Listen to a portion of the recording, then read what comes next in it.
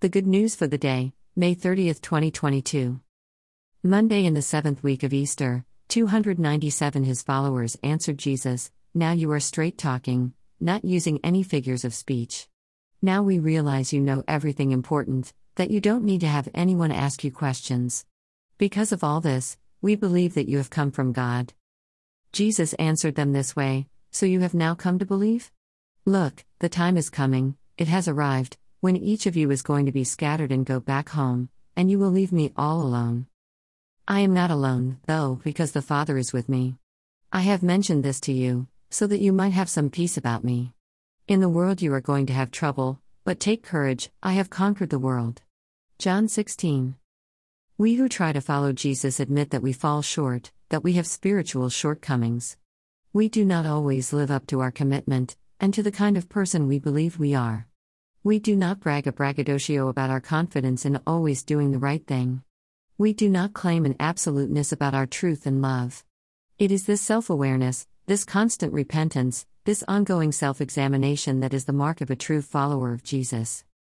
Even as you and I admit to ourselves, and sometimes to others, this deficiency that is part of our human being, we find joy in the strength and help that comes from that very admission. We need God. We need other people. We need prayer. And we need repentance and finding our way back to doing the right thing.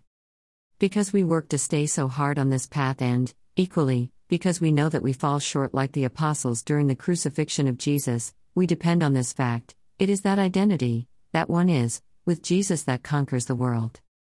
Our Father Creator will always love us no matter what.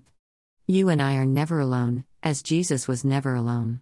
Yes, the world troubles us, the storms batter us, our ship is leaky and sometimes we lose our way, but it is not Satan or devils or demons that will sink us into despair. Our Master is in charge and is able to defeat these passing challenges and transform them into both relief and gratitude, and make us aware once again of the goodness and love of God for you and me.